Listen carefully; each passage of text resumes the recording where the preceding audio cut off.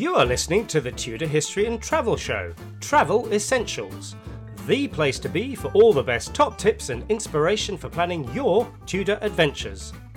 So, let's get ready to hit the road with Sarah Morris, the Tudor Travel Guide.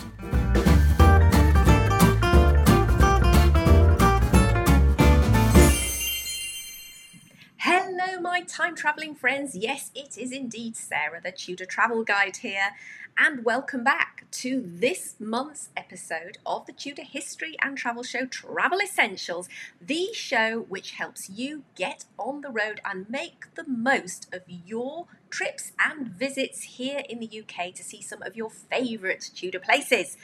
Okay, so just to remind you, of course, this is going out as a podcast, but as ever, I am recording this show and this is also posted on my YouTube channel. If you are interested in seeing the recording of this show, then just head over to YouTube and type in The Tudor Travel Show so that you can join me there. And of course, do make sure that you hit that subscribe and the little bell button so you know when all my latest videos are going live.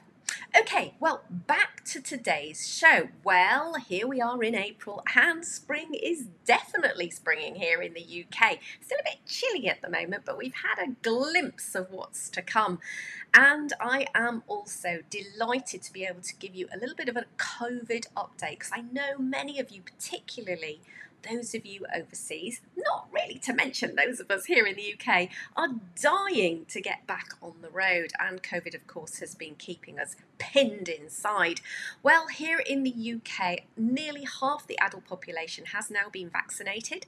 And the government is telling us that it is on track to vaccinate all adults, folk over 18 in the UK by the end of July, which is great news. And we are actually seeing positive effects of the vaccination programme. So infection rates, the death rates and hospitalisation rates are certainly falling. And despite the fact that our restrictions are being lifted, schools are back, people are getting out, the infection rates are staying low. So this is great news, folks. And it definitely gives us hope that now that the heritage and culture sector is reopening here in the UK. In fact, I think next week, the 12th of April, is when doors are going to be beginning to open all across the country. We can start to look forward to getting out on the road again. So that is such great news. Now, for those of you who are overseas, we are still not quite clear about where the government here in the UK is going regarding its attitude to people flying back into the UK. We are due to get some announcements shortly, and there will be apparently a traffic light system. So certain countries will be graded red, amber, green, depending upon, I think, two factors. First of all, the current levels of vaccination rate in the country affected and or in question, and secondly, whether there are any dangerous new strains that have occurred. So we're waiting for the details of that, and of course, in next month's show, I'll bring you up to date, but it's a bit of a movable feast, isn't it? Things are changing all the time, but anyway, we hope that we'll all be out there again shortly. Okay, so in a moment, I am going to be welcoming back my usual travel buddy to the show. That's Philippa Brule from British History Tours, and we're going to be tackling the question of the month, your travel question of the month. And then, as you are aware, if you've been tuning into this show so far, normally I have a guest and then go on to talk about up-and-coming events that you can tune into. Well, in this month's show, I'm going to roll those together, and I have a very special guest coming along, and that's Brigitte Webster from TudorExperience.com, and I'm going to be talking to Brigitte about a very special event that I'm holding in conjunction with her later on in the year. So stay tuned for all the information regarding that. So with that, let's get on with the show, and it's time for me to welcome Philippa back to Travel Essentials. Hello, Philippa, welcome back. Hello everyone. Hi Sarah. Thank you for having me back again. Oh, it's good, isn't it? I do look forward to this. It's wonderful. How are you doing this week? What's going on for you? Really good, thank you. Yeah, quite busy. Doing some British history videos for YouTube, and also looking now towards planning for the tours for 2022 with British History Tours. So very excited about that. Yes. It's nice to be thinking about getting out and about again, and inviting people, welcoming people back to this country, which is of course what we love doing. So yes, getting cautiously excited now. I'm so with you. In the intro, I was just telling people about where we are with COVID and vaccinations, and that things are opening up. So yes, I share your excitement, particularly as we're going to be hitting the road together next year as well. And I can't wait to be talking more with people and with you about that, with everybody. So that'll be good, won't it? But yes, we've got some fab stuff planned, and hopefully as well we'll be able to get together at some places in the summer as well, aren't we? We're sort of planning to see if we can go exploring. We've got a whole smorgasbord of stuff coming up, and actually on that note, we'll come back to that at the end of our chat. But why don't we just dive into tackling today's questions? So what are we looking at today, Philippa? So we're looking at what to pack if you're coming to the UK. And the reason we thought this would be a good topic is because we have the most varied weather, the most varied walking surfaces. I was thinking about this the other day. If you're coming to go to heritage sites, you are going to be on pavement. Sometimes you're going to be on the grass in mud at other times. So I thought, let's just have a look. What are the things that we would say make sure you bring with you and have on you while you're traveling around our heritage sites? From personal experience as to what you need, what I wish I had with me sometimes if I've forgotten it. So we're going to do that. Good. And in a week where it has demonstrated it perfectly, because I was sat reading in the garden a few days ago, and then a few days after that we had snow. So incredible, wasn't it? I was also just mentioning how we've had a peak at summertime, but then it was just ripped away from us, and there were blizzards outside of my window. So yeah, if you'd come dressed for summer, you really would have felt it. Yeah. Oh yes. I mean, I was feeling the sun on Saturday. You had to cover your shoulders or put suntan lotion on. And then 2 days later or something, we were very much back inside. So this question of what to pack, obviously, therefore, is very much dependent on what time of year you come. However, there are some safer periods of time, I guess, where you can be reasonably certain it's going to be warmer and you're not going to get snow. But there are these transition periods in our weather where it really is. You could be in really feeling like it's summer conditions, or it could be feeling like winter, and you really don't know what you're going to get. So how are you going to tackle that? And what are you going to suggest? And I'll dive in along the way and maybe lob in a few thoughts. Okay, well, just to follow up on that then, it's a very good point. March and April, I would say, you can get anything from full-on summer temperatures to snow. But snow is it's unlikely. This week has been a little bit freakish. It's unusual. So, but as you move into sort of end of April, May onwards, you can be fairly sure that we're going to be either mild temperatures or warm. When we say it's gone cold, we're talking about it being in the low, 0 to low Celsius, which I think is low 70s or high 60s in Fahrenheit, which to some people isn't that cold. So we are quite, we like our warm weather here, I think. But when you go into summer, it's more the wet. We're known for the rain. Last summer was absolutely fabulous. It's such a shame that it wasn't a traveling year, because we had the most amazing summer. So don't be thinking as well that England's grey and dull and you're not going to get sunburnt, because you very, very much can get sunburnt in one day in England. So one of the things that I always carry around with me as a woman, and so the men need some sort of but I would suggest they would need something as well, is I carry around with me like a pashmina or cotton shawl, which can either cover your shoulders, if you do get caught in the sun. For instance, if you go to the Tower of London, I've always managed to get burnt at the Tower of London, because a lot of it is actually outside, and you stood there looking at everything, and you can find yourself caught out. So, but also equally, it doubles up as a scarf if things get a bit cooler. So that's one thing I would definitely say. I use that. I don't go anywhere without a pashmina or cotton shawl. So for men, I would say hat or something similar to keep yourself covered if you do find yourself caught out in the sun. Yes, I often that transition period, if I go for the t-shirt, I'll just, a bit like you, just a really light top that can be easily folded up and put into a bag, because just having that extra layer can make all the difference during those sort of transition periods in our weather, where it can be, you know, quite warm 1 minute, or then it starts to get towards the end of the day, or, you know, the weather can change, and it's nice to have that extra layer. Yeah, so obviously it could be quite breezy, and that can change the temperature quite quickly. So it's really useful to have with you. If you're near the coast, obviously as well, you're more likely to have, you know, the wind dies down, it's boiling, the wind whips up, you're freezing. So quite. It's a good thing to have with you.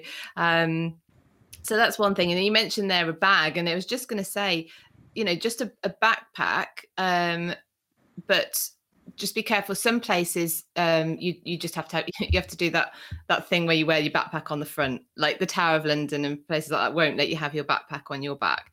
So what I do as well, backpacks are great obviously for keeping in you know, your top for if it goes cool, or your suntan lotion or whatever else, your water, but I also have a little sort of pouch bag that I have, so that everything I need quickly I can get at, because you're going to be tickets or phone or whatever that you're going to need to bring out at periods. So and of course you're going to be taking photographs wherever you go, I presume. So you know, have something like a small bag for quick access items. Yeah, and I don't know whether I'm not taking us off topic, but I might be moving slightly. You talked about wet weather, and I think that's the thing you do really have to be prepared for here, isn't it? It's the whole wet weather scenario. So I don't know I'll share with you what I take around that at the moment. But what about what's your top tips for that?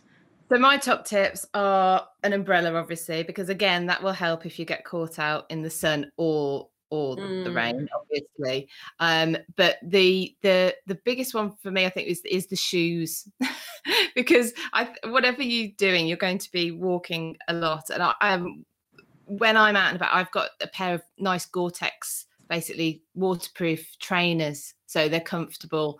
And if I get caught out in the rain, I'm not going to get soggy feet or ruin a nice pair of leather shoes. So they would be what I would recommend for wet weather. Because you're quite right, you know, a lot of the particularly English heritage sites, maybe you are outdoors, these are ruins, and you're going to be encountering a lot of grass, maybe some grass paths. They can get quite muddy, so you definitely need not only comfy footwear, but I think relatively waterproof, and of course climbing up and down into, you know, I'm thinking of certain ruined castles, you know, where they've built the staircases so you can get in and out, but you know, we're talking uneven, slippery surfaces as well, so you might want to bear that in mind with your footwear. And I think, you know, I've said this before and everybody always laughs at me, but I say it anyway. I never go anywhere without my waterproof trousers unless it's guaranteed that the sun is going to shine all day. I will, because one thing, they're quite easy to pack because, you know, you can roll them up quite tight. So they're quite easy to shove into a bag. And if it does rain, I hate getting wet jeans. That's just the worst thing for me. So, and also they're actually quite good for being windproof. So if it is cold and you are near the coast, for example, they're not only good for protecting you against the rain, but also wind as well. So that I take my waterproof trousers with me everywhere I go. Certainly for winter, I agree. The windproof, I go down to Portsmouth every winter to see the Mary Rose and take a trip out to Southsea, and you got buffeted. You know, you're on the coast. It's December, and so I can see the wish for windproof and waterproof trousers. Yeah, definitely. Anything else, or have we covered? Because I know there's only a limited amount really that we can talk about here. Is there anything else about the seasons that we should be saying? I'm just thinking. Well, I just would say make sure you do put a little pot of suntan lotion or a sun stick or something in, because our days can be quite changeable. You know, they can start warm and get cold, or they can start cold and get warm. With, you know, it's lovely when we get a period of stable weather, but it's not guaranteed, I think, because of our position near the Atlantic, etc. So yeah, just that, and then like you say, like, you know, you waterproof layers or a top or a shawl, something where you can layer up, because again the temperature can change quite drastically in the day. So yeah. And then the only last thing I was thinking, actually, so two, but more technical kind of stuff, is power pack.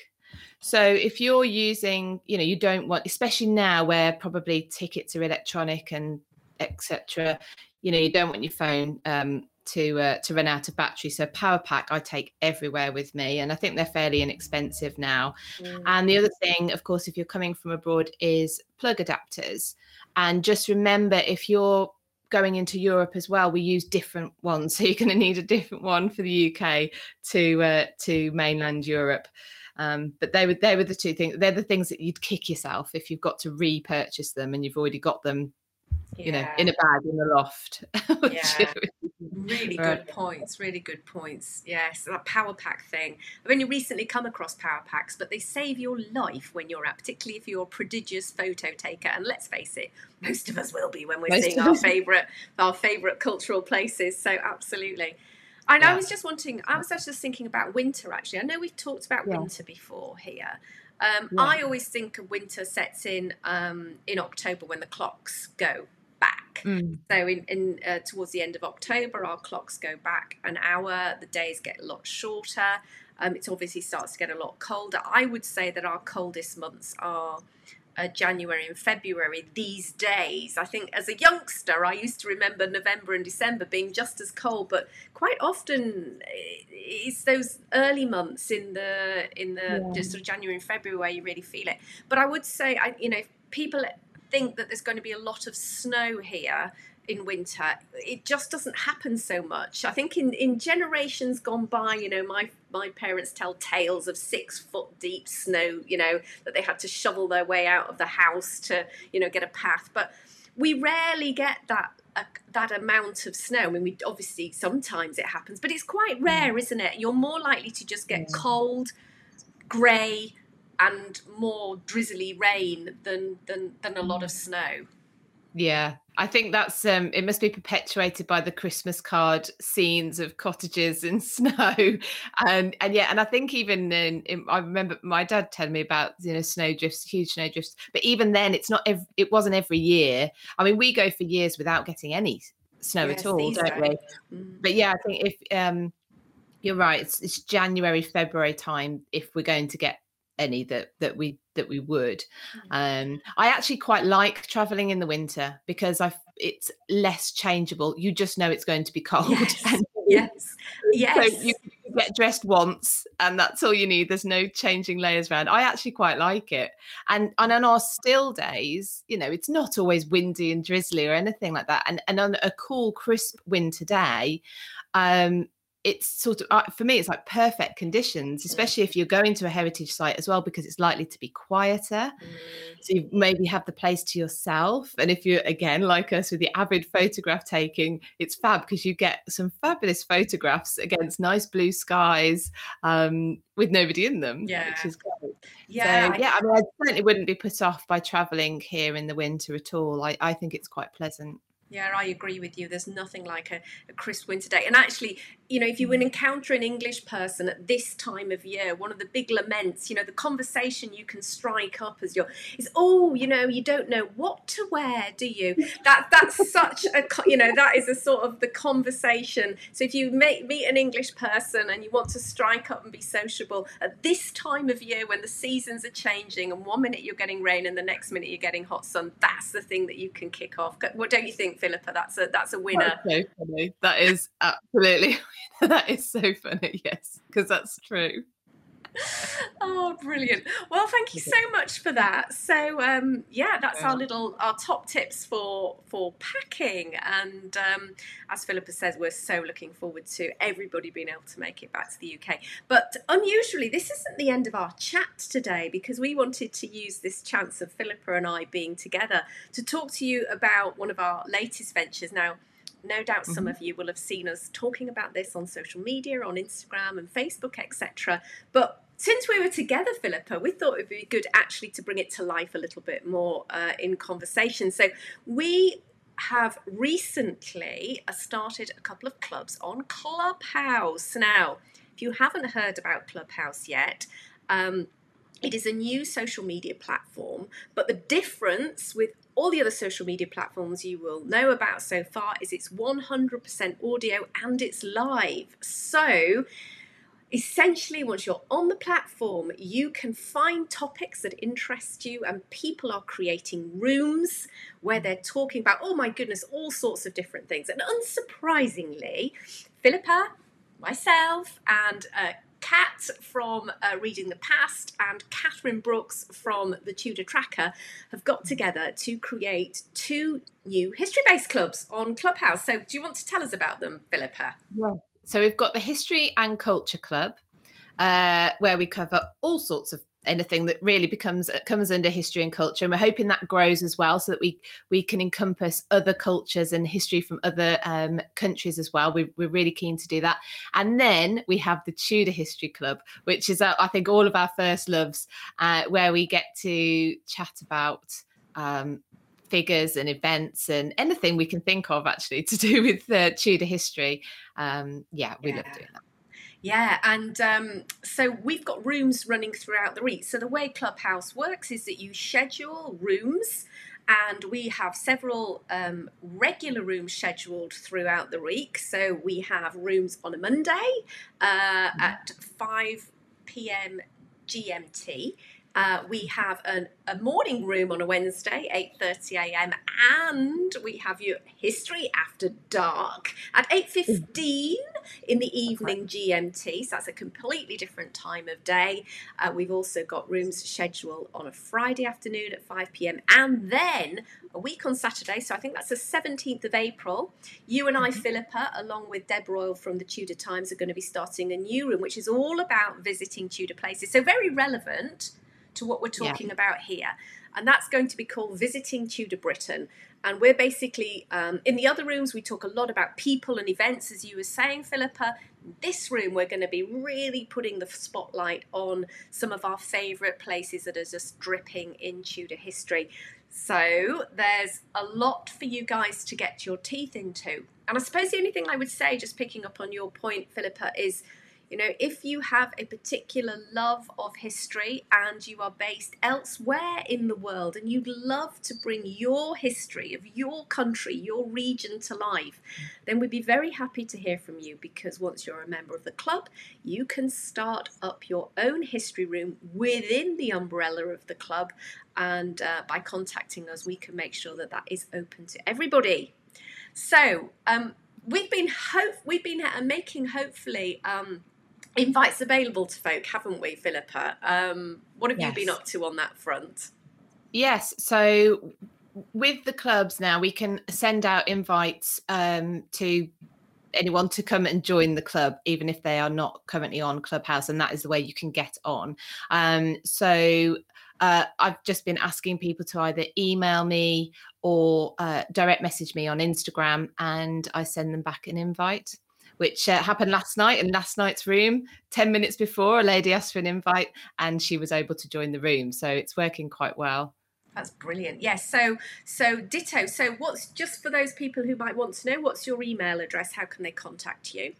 Yeah, so you can contact me, Philippa at BritishHistoryTours.com, or you can direct message me on Instagram. I'm at British_history_tours. And For myself, you can contact me at sarah@thetudortravelguide.com, or you can find me The Tudor Travel Guide on Instagram. And again, just as Philippa said, you can direct message me, and we have some spare invites. So if you're on iPhone, and it is iPhone only, but that will be changing very soon. Hopefully in May, it will be opening to Android users. And so we really will be able to open our arms and welcome everybody in. But as I say, at the moment, you have to be on iPhone and you do need an invite. But if you're interested in joining us, and it's so, I don't know about you, Philippa, but I am loving Clubhouse, because unlike the other social media platforms, we get to chat live and people can come up and talk to us and ask questions and put their point of view. And it's so interactive. I'm learning loads, but it's such fun. That's what I was about to say. It is interactive. So, and it's because it's in real time as well. It's not like people leave a comment and then you comment back a day later or whatever. You know, it's there and then we're having a chat. And don't feel pressured as well. If you want to come in and just listen, that's also absolutely fine. There's no pressure at all to have to speak. I know that gets some people nervous, but at the same time, if you had a burning question or a burning comment that you wanted to make on the topic that we've got, then you're welcome to join in the conversation as well. So I find it a very friendly platform, very well behaved and well mannered, and just really, interactive and interesting. It is fabulous. I'm enjoying it very much. And, there are followers, people been following, and you'll be the same, Philippa, people who've been following the Tudor Travel Guide for ages, and now I get to speak to them live because they're on the platform, which is lovely. And so just to say to you folks listening that, we sometimes it's just the four of us holding a room, or two of us or three of us, but we also getting guests in. So last night, Philippa was interviewing Gareth Russell about the Titanic, and we will be having other historians joining us as guests. And then, as we all get out and about on the road, we are going to do some live rooms from on location. So literally towards the end of the month, I will be standing somewhere next to something that's got to do with Tudor history, and I will be describing it to you, and you'll be able to ask questions about it, and you'll be able to say, what does this look like? What was that? And hopefully you'll get a real sense of history coming into your front room, wherever you are in the world. So I know we're looking forward to that, aren't we? Yes, very much so. I'm practicing my description skills so that I can paint pictures with words. Yes, that's definitely going to be honing our skills. So anyway, guys, I really hope you can join us. As I said, you just need to contact us via our email addresses or DM on Instagram, and an invite will hopefully be winging its way to you. Well, with that, Philippa, that's all for our chat today, and we'll be returning, of course, next month. I was going to say next week, but no, next month. So I'm going to look forward to that. Thanks so much for coming along today and sharing your thoughts, top tips with us. You're very welcome. Thank you, Sarah. Thank you, everybody. Well, that's a big thank you to Philippa for joining us again this month. And so now I want to go straight over to my next guest, who is an old friend of the Tudor Travel Guide. Many of you will know her because she does a regular monthly contribution to the blog, a food blog all about Tudor food, so a chance to taste Tudor history. And that is, of course, Brigitte Webster from TudorExperience.com. So let's bring in Brigitte straight away and dive into the next part of our conversation. Hello, Brigitte. Welcome to Travel Essentials. Hello. Very excited to be here. It's so good to see you. It's been so long. So for those listeners, Brigitte and I have known each other a few years now, and we've met at different Tudor places, but of course with COVID we've all been locked down and we haven't seen each other for well over a year, so it's lovely to have you here. Well, as you can see, I am Brigitte, and I am in a very fortunate position that I actually live in a true Tudor manor house. Yes. Which was built by Yorkists, which is just unreal. It's probably one of the finest small Tudor manor houses in the country, because it still has a few authentic special Tudor features. Not very well known because it's been in private hands for so long. But I have decided it needs to be seen, it needs to be appreciated by the public. So I'm going to open my home up to Tudor. So of course, this part of the show, normally I'm inviting a guest along to recommend to us an amazing historic place to stay. And then I was thinking, Brigitte, of course, Brigitte's got her own amazing historic place to stay. So that's one of the reasons I really wanted to bring you on today. And we're going to dive into that at the moment. You can tell us a little bit about the history of the Old Hall and what you're doing there. But then just to say for the listeners, stay tuned, folks, because Brigitte and I are running a special collaborative event in August this year. And we want to tell you and talk to you all about that. But let's come back to that in a moment. So you do indeed have this amazing property, which I cannot wait to see. So it's the Old Hall. Can you tell us where you are in the country and then maybe give us a little snippet of its history? Yeah, of course. Well, we are in Tudor County, Norfolk. And we are based in a tiny village just outside Norwich, about 10 minutes drive southeast. And the house was built by a Sir Edward Chamberlain in about 1514. So Henry VIII would have been in his prime. Yeah, young and lusty king. And in typical Tudor fashion, things were added or replaced, but the majority of the house is still Tudor in its fabric. We do have a few repair works that are quite obvious once you know where they are. For instance, our south wall collapsed in 1818 and had to be replaced. So there's lots and lots of stories I am at the moment discovering myself. But we have original fireplaces that we use. Indeed, we have to use because there is no central heating in the house. Wow, you've got the authentic experience, truly. Indeed, exactly. And because it's a Grade 1 listed building, we cannot just put heating in. But my husband and I, we are Tudor fans through and through. And we've always dreamt about living in a true Tudor house where you get to feel, to smell, to see Tudor life. And this house is just it. It's as close as you can get as a person today. What it must have felt like to live.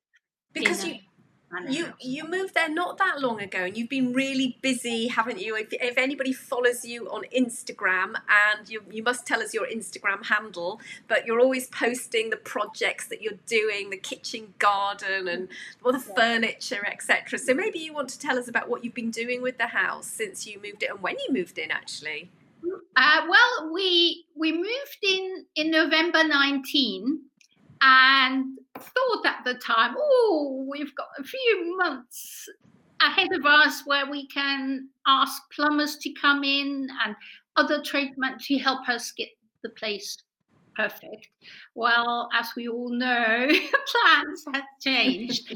So I was left to do a lot by myself. So my husband and I have been quietly working away behind the scenes and doing what we could do in a safe manner, and also what will be acceptable for a Grade 1 listed building.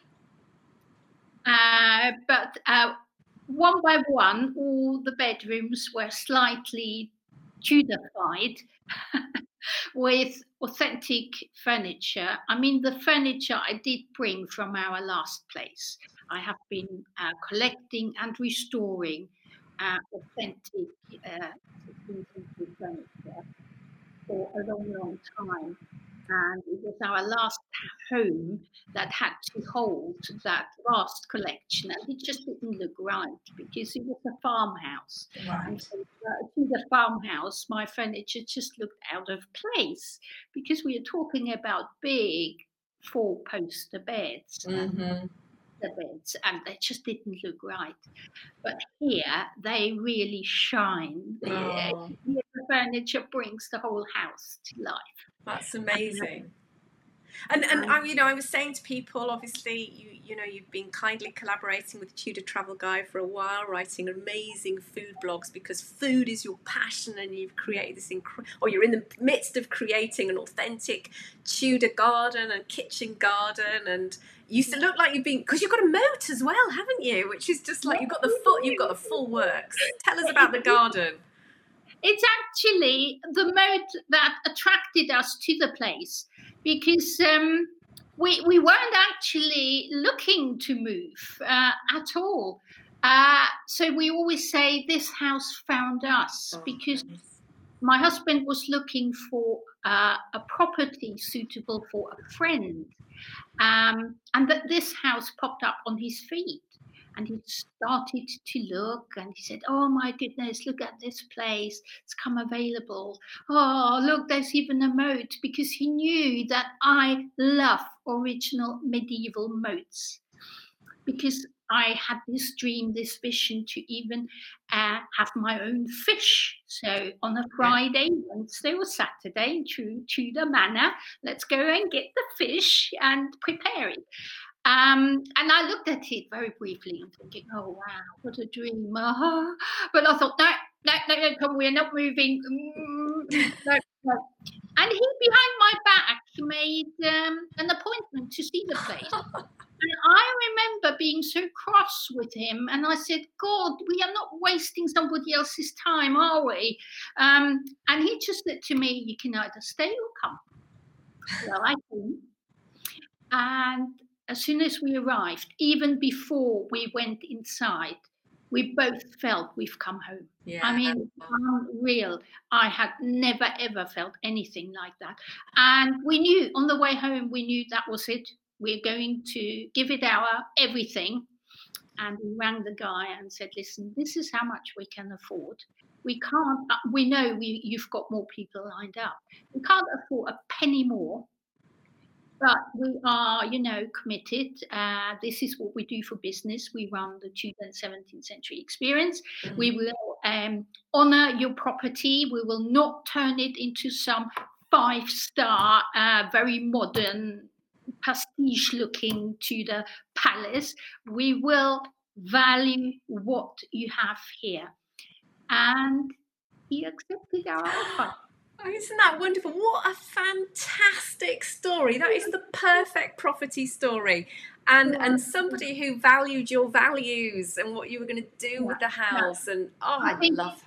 Yeah, I think that is what sold it to the previous owner, because he obviously loved this property.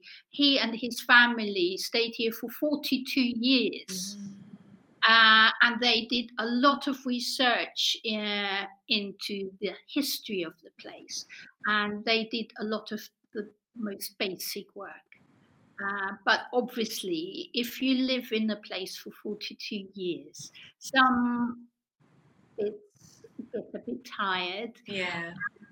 And it was important for me to put my own stamp. Yeah, of course.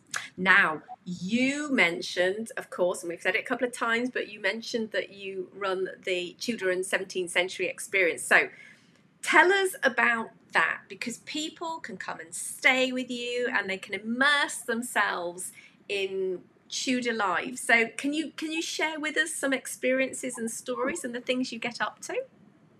Yes, of course. The very basic idea behind it is that you just don't come as a tourist. You come and you stay as a personal friend of the Lord and the Lady, as you would have in 16th century England. So we are not your typical hotel or restaurant.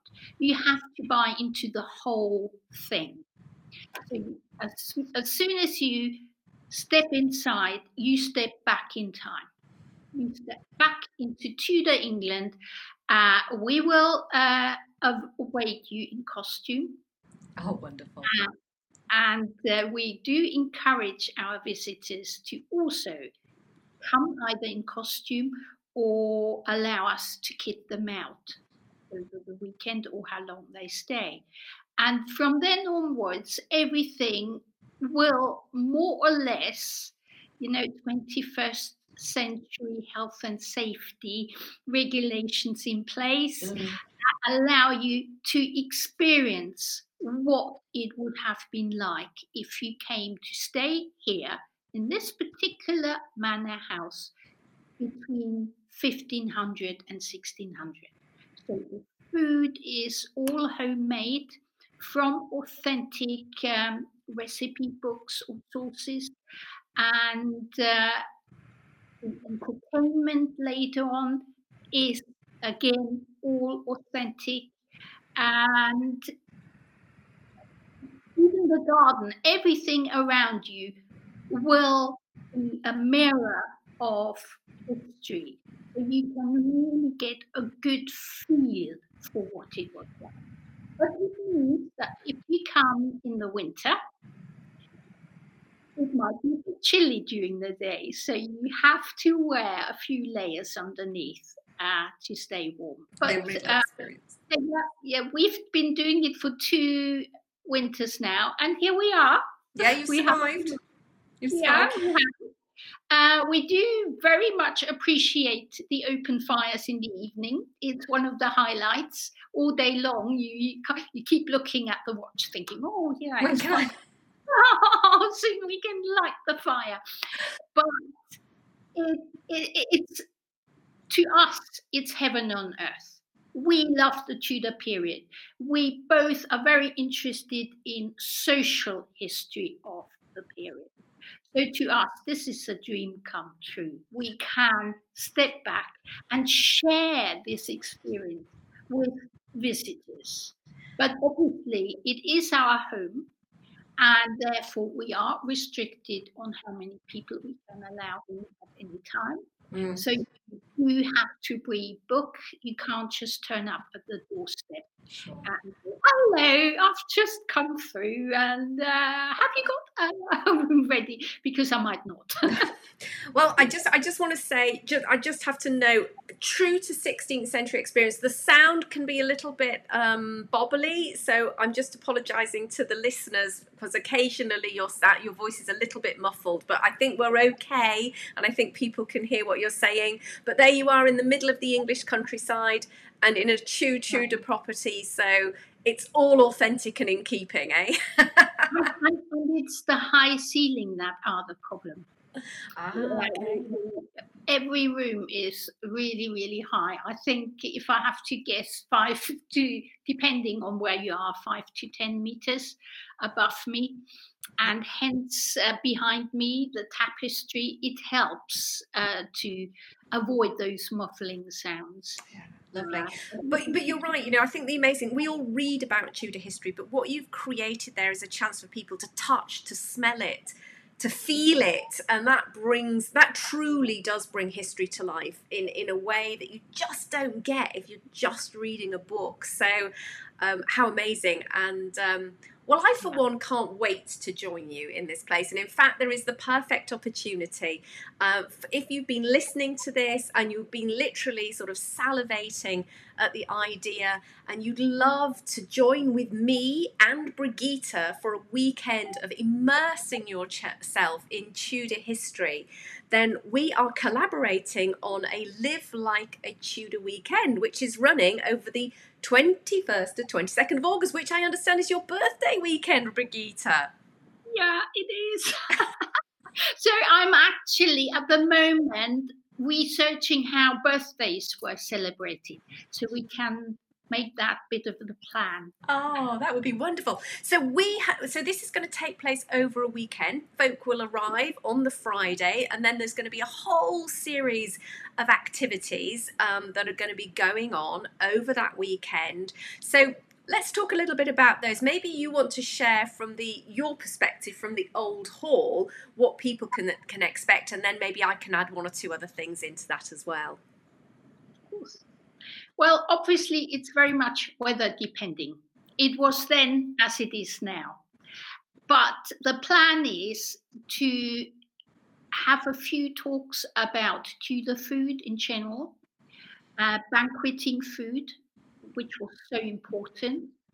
I shall give you a little bit of an insight on how you can spot Tudor furniture and what's important about Tudor furniture. The same we do in the garden. I will guide you around and point out particular Tudor plants when they were imported by the Tudors and why. Then obviously on Sunday we have to have our archery practice. Of course. We, as you know, we also have our very own chapel. So those who would like to do a true Sunday morning in Tudor style are very welcome to see it sometime in the chapel. And my plan is also to get some of my early dance friends in to teach us some Tudor dances. Oh, it's going to be amazing. Yeah, because music and dance has to really be part of it, doesn't it? Of course it does. That's entertainment. The Tudors love their dancing. And from somebody who myself, I've done Tudor reenactment, I've done Tudor dancing, it is such a joy and it totally transports you. So that's going, along with the archery, and I'm a little bit fond of archery, that's going to be a couple of the highlights of the weekend. But you're also going to cook authentic Tudor food for us, aren't you? Yeah. Yes, absolutely. Taking into account various intolerances that people might have, and also vegetarian friends that we know will be attending. So it can all be taken into account, but obviously I need time, a little bit of time to look into it and make sure it's all authentic and acceptable. And there will also be authentic Tudor nibbles and drinks available in the rooms, and so people don't need to go hungry at all.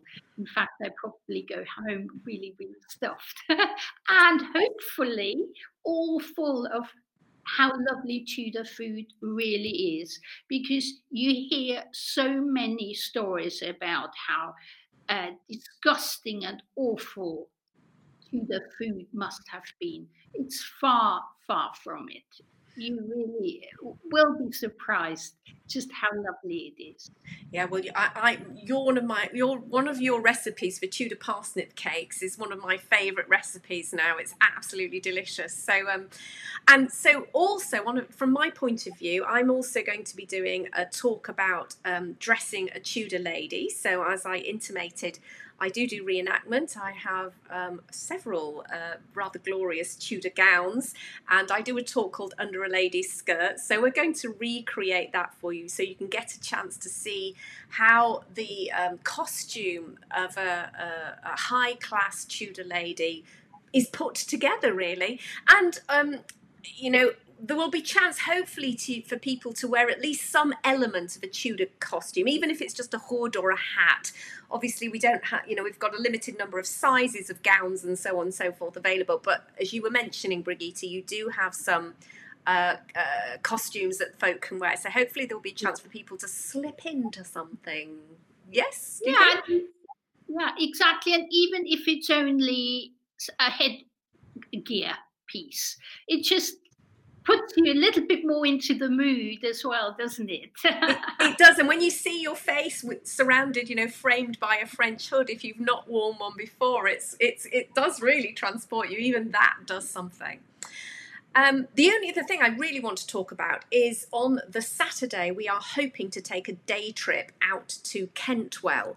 Now, Kentwell in Suffolk has one of the longest standing, most highly regarded and largest Tudor reenactment festivals in the world. So we've timed this weekend so that we can align with their high summer festival. Now, of course, it's going to be COVID allowing, but it does look like Kentwell are running events this year, although there's COVID compliance obviously involved.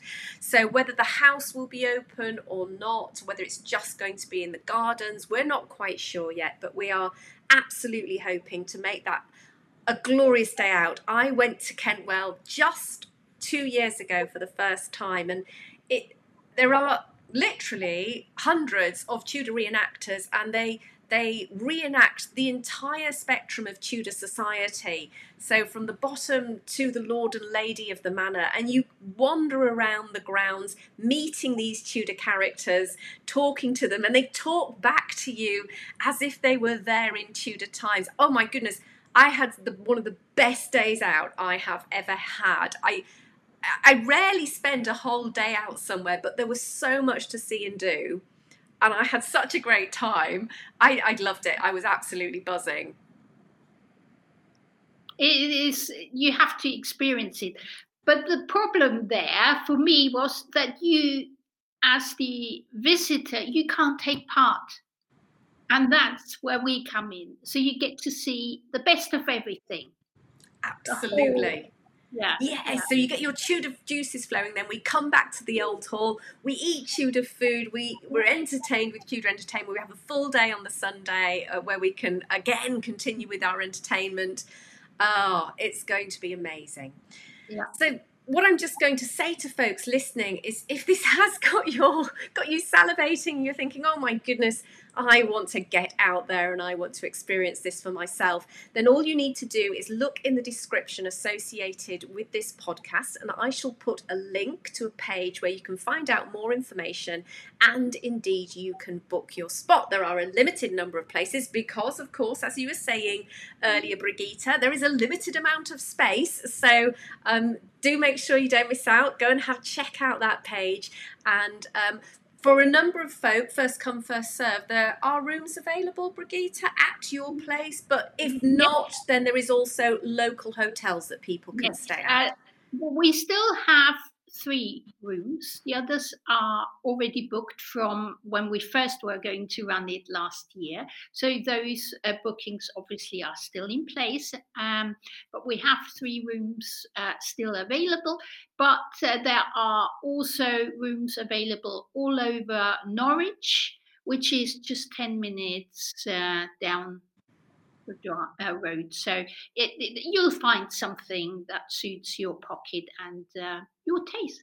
Yes, and as you say, Brigitte, we were due to run this last year, but of course COVID totally got in the way. So like many events, we've rolled this forward into this year, and it's looking very promising. As I was saying at the top of this podcast, in fact, the government is saying by the end of July, the whole of the entire adult population will be vaccinated here in the UK. So I'm really, really optimistic that everything is going to go smoothly. So Brigitte, thank you so much for sharing a little bit of a flavour of your amazing house there, and I cannot wait to see you in August. Well, I can't wait to welcome all of you here and to share my passion with you. Well, thanks, Brigitte, and we'll see you soon. See you. Bye. Phew, that was amazing, wasn't it? So I'm so excited about that. I do hope that if you are able, you will be able to join us. It's going to be such a special weekend. If you're a Tudor history lover, there is nothing like tasting and feeling and sensing Tudor history to bring it alive, as I was saying in the chat there with Brigitte. So just a reminder that the information relating to that will be in the description below. So just follow the link and you will be able to get more info and indeed book your place. Well, my friends, that is all for today's Travel Essentials. Phew, we seem to have covered a massive amount of territory there. I do hope you've enjoyed it. I certainly have. And I will look forward, of course, to seeing you at the beginning of the next month when I will be back with the main show, the Tudor History and Travel Show for the month of May. But until then, my friends, wherever you are in the world, do stay well. And, of course, look after yourself, and I'll see you on the road very shortly. Thanks for tuning in, folks. Now remember, if you've enjoyed the show, please do like, rate and subscribe to this podcast to spread the Tudor love. Until next time.